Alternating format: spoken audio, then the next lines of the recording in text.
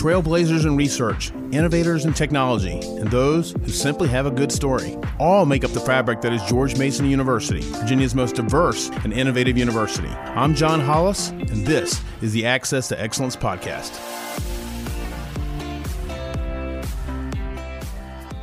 Hi, I'm John Hollis, and it's a pleasure to welcome you back to Access to Excellence. We're thrilled to be joined today by Jeanette Chapman, who is the director of the Stephen S. Fuller Institute within George Mason University's Schar School of Policy and Government. The Institute is the premier source of information and analysis of the greater Washington, D.C. regional economy. It identifies critical conditions and trends that impact the vitality of that economy. Jeanette joined Mason in 2013 as a research associate at the Center for Regional Analysis. Prior to her arrival, she was a research associate for economic growth and development at the Downtown D.C. Business Improvement District, where she analyzed the major sectors of the downtown D.C. economy. Few people are as in tune to the economic happenings in the DMV than Jeanette Chapman. Jeanette, welcome to the show. Hi, John. Thank you for having me. Great. Well, let's just jump right into it, shall we? The global COVID-19 pandemic has just wreaked havoc on the entire global economy. Jeanette, and the metropolitan D.C. area hasn't been exempt. Just how bad has the damage been? Is there a reason for optimism that things will eventually bounce back in a reasonable amount of time? Right. So in the Washington area, we are a little bit unique in that we typically don't experience the same degree of business cycle contractions as the rest of the U.S. And this pandemic has been the exception here because it's a health crisis, and we have had a health crisis in the Washington region, just like the nation, frankly, the globe has at this point. And so as of the middle of April, we had lost about 9% of our jobs in the Washington area. That's a little bit milder than the national decline. Nationally, about 13% of the jobs in the U.S. were lost in April. But it's not that different. And this is unprecedented, just like the word of the last few months. This has been an unprecedented time for both the U.S. and for the Washington region. In past economic downturns, like you mentioned, the D.C. area have been largely spared because of close proximity to the federal government and the consistency there and withal. But why are things different this time, especially as far as job loss? Yeah, so about 30% of the Washington region's economy is reliant on the federal government, either directly because it's a direct federal job or indirectly because it's a federal contracting job. And the federal government is not responsive to business cycles in general. It doesn't have the same susceptibility to that. And the upside of that is that 30% of our economy is insulated from these downturns. The downside is that we also don't usually get the upside of the business cycle expansion either, but usually recessions are caused by an economic contraction that's based in some sort of economic misalignment. That's not the case here. This is a health crisis, and the underlying cause of the decrease in demand is because it isn't safe to go out and do what we usually do. So it doesn't matter what kind of household it is. It doesn't matter if it's a household with federal employees or a household with private sector employees. No one is going to restaurants because it's not safe to go. So that cycle here has been broken a little bit from our usual pattern. And we are likely to continue to have the same difficulties as everywhere else in the U.S. right now because of the pandemic. You mentioned restaurants. I mean, obviously, when you think of some specific areas that are getting hit the most, you think of the retail business, the restaurant business. What other areas in the local economy are really feeling the pinch, and what could that mean down the road? So the leisure and hospitality sector overall, that includes hotels and restaurants and entertainment venues, it lost half of its jobs in April, both in the Washington area and nationally, just in broad terms. And that's a significant decrease. It's the fifth largest sector in the Washington area, and it's actually the fourth largest sector in the U.S. And so this has very significant ramifications, both in the short term, but also in the long term. In the short term, these jobs are off payroll. Some of them are being furloughed, but some of them have been laid off more permanently because there's no place for the consumer demand to go. Again, you can't go to restaurants, you can't go to museums or movie theaters. So those jobs have been temporarily gone. It's a shutdown of this sector of the economy. In the long term, the demand will come back. It will probably come back very slowly, and it will come back proportionately with how the health conditions change. And so it won't rebound immediately, and many consumers will actually probably end up being far more conservative with their consumer spending patterns because it is a recession, and so there has been income loss. And so people won't just immediately go back to restaurants and movie theaters and other types of retailers once things start to reopen. Things will happen incrementally. And so it will probably take upwards of 2 years for some of these individual sectors to recover.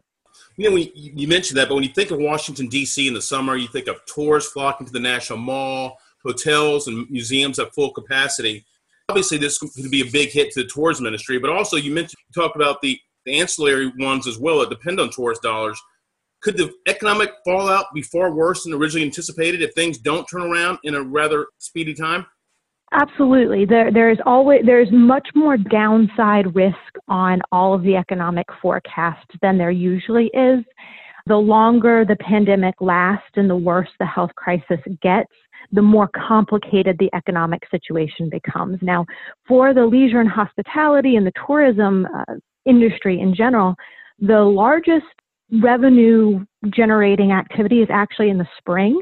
And much of that has been lost for the entire year. There was no Cherry Blossom Festival.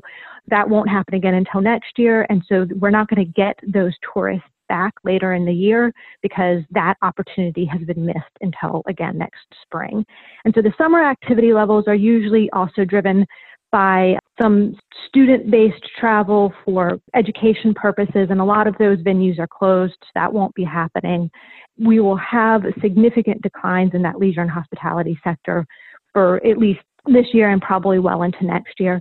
The secondary part of this is that business conventions have been postponed, and it will take, again, probably 2 years for the planning and the reestablishment of a business convention because those take at least 12 months to plan.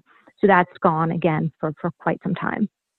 Let me ask you this. So assuming the pandemic is contained within the next few months, everybody's kind of taking some consolation saying, well, things will pick up once we get a handle of this virus. But how long do you see it taking the local economy to building it back up to the previous levels? So things will absolutely start to pick back up as we get control on the pandemic. It will be incremental. The relative good news in our economy is that we are primarily a knowledge-based economy, and a lot of our bread and butter industries have been less disrupted by the pandemic. They've had revenue streams. Their workers are able to work from home.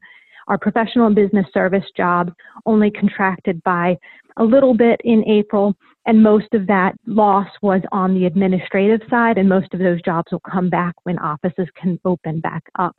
And actually, our high-value professional and technical services jobs had gains in April.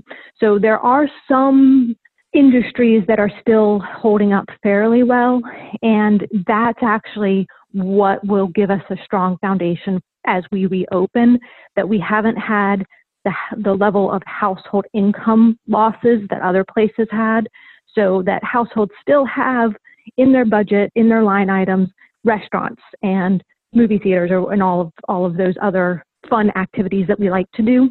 It's just that right now there's no place for them to spend those dollars, and they will partially get caught up as we reopen. It just will be very slow. Sure. How much will the outsized role of the federal government play in the region's economic recovery, Jeanette? The federal government will help us open back up a little bit faster, not necessarily on the policy side, but because of the types of work that it performs, that's not been disrupted. So the federal government workers can go back to work when it's safe to go back to work, whereas certain types of, I'll talk about restaurants again because that's been the hardest hit.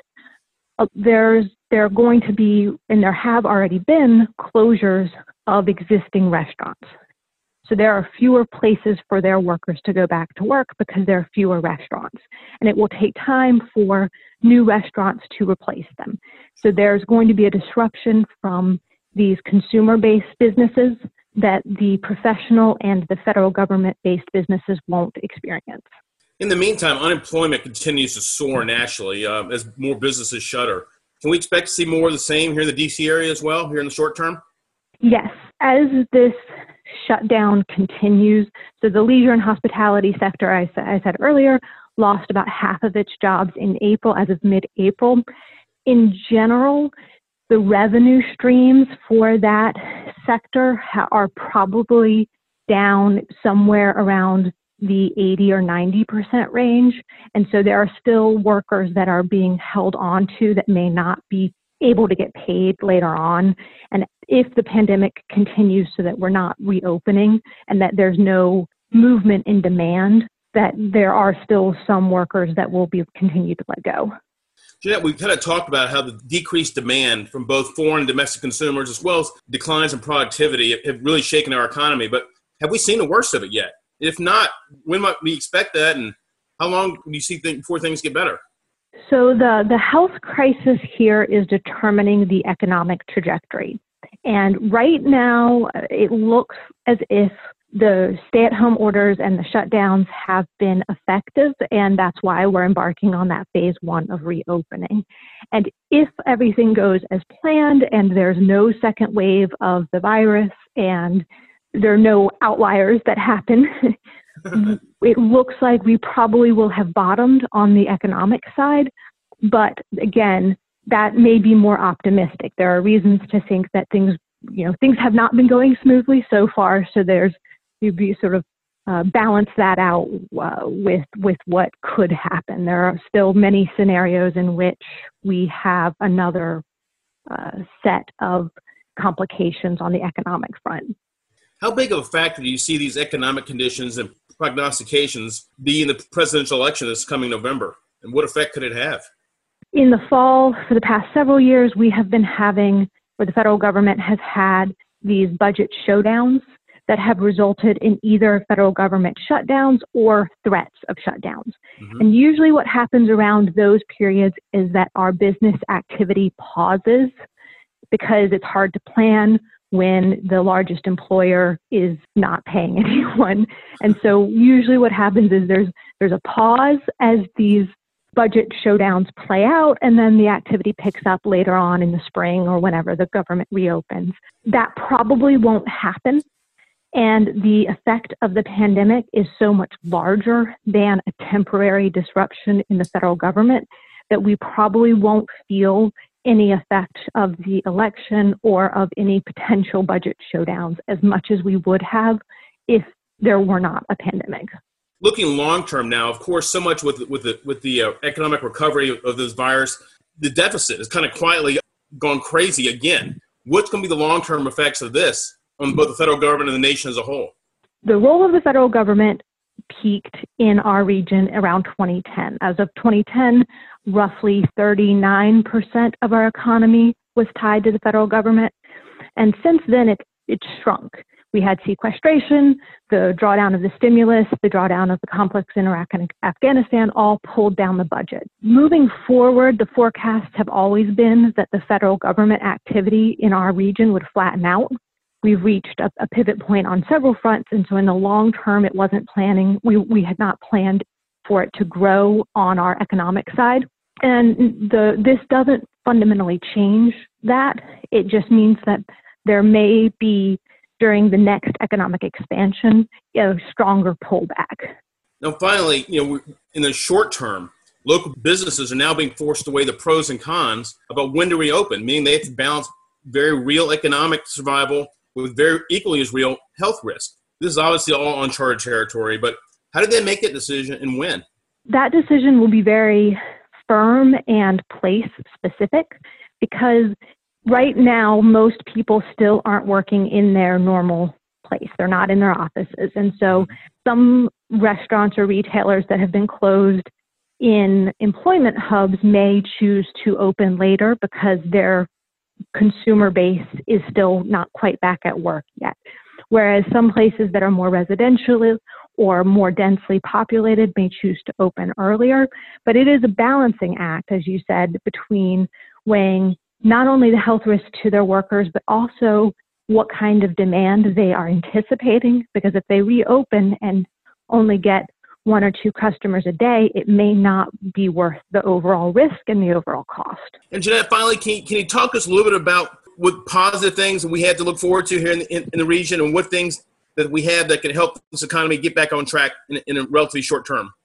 This pandemic is temporary, and it is an exception in the historic economic situation for both the Washington region and the U.S. We haven't really experienced something quite like this before for a variety of reasons. And one of the things to remember is that unlike a normal recession or a depression, there hasn't been a broad-based loss of either consumer demand or production or economic productivity overall. It's just been paused.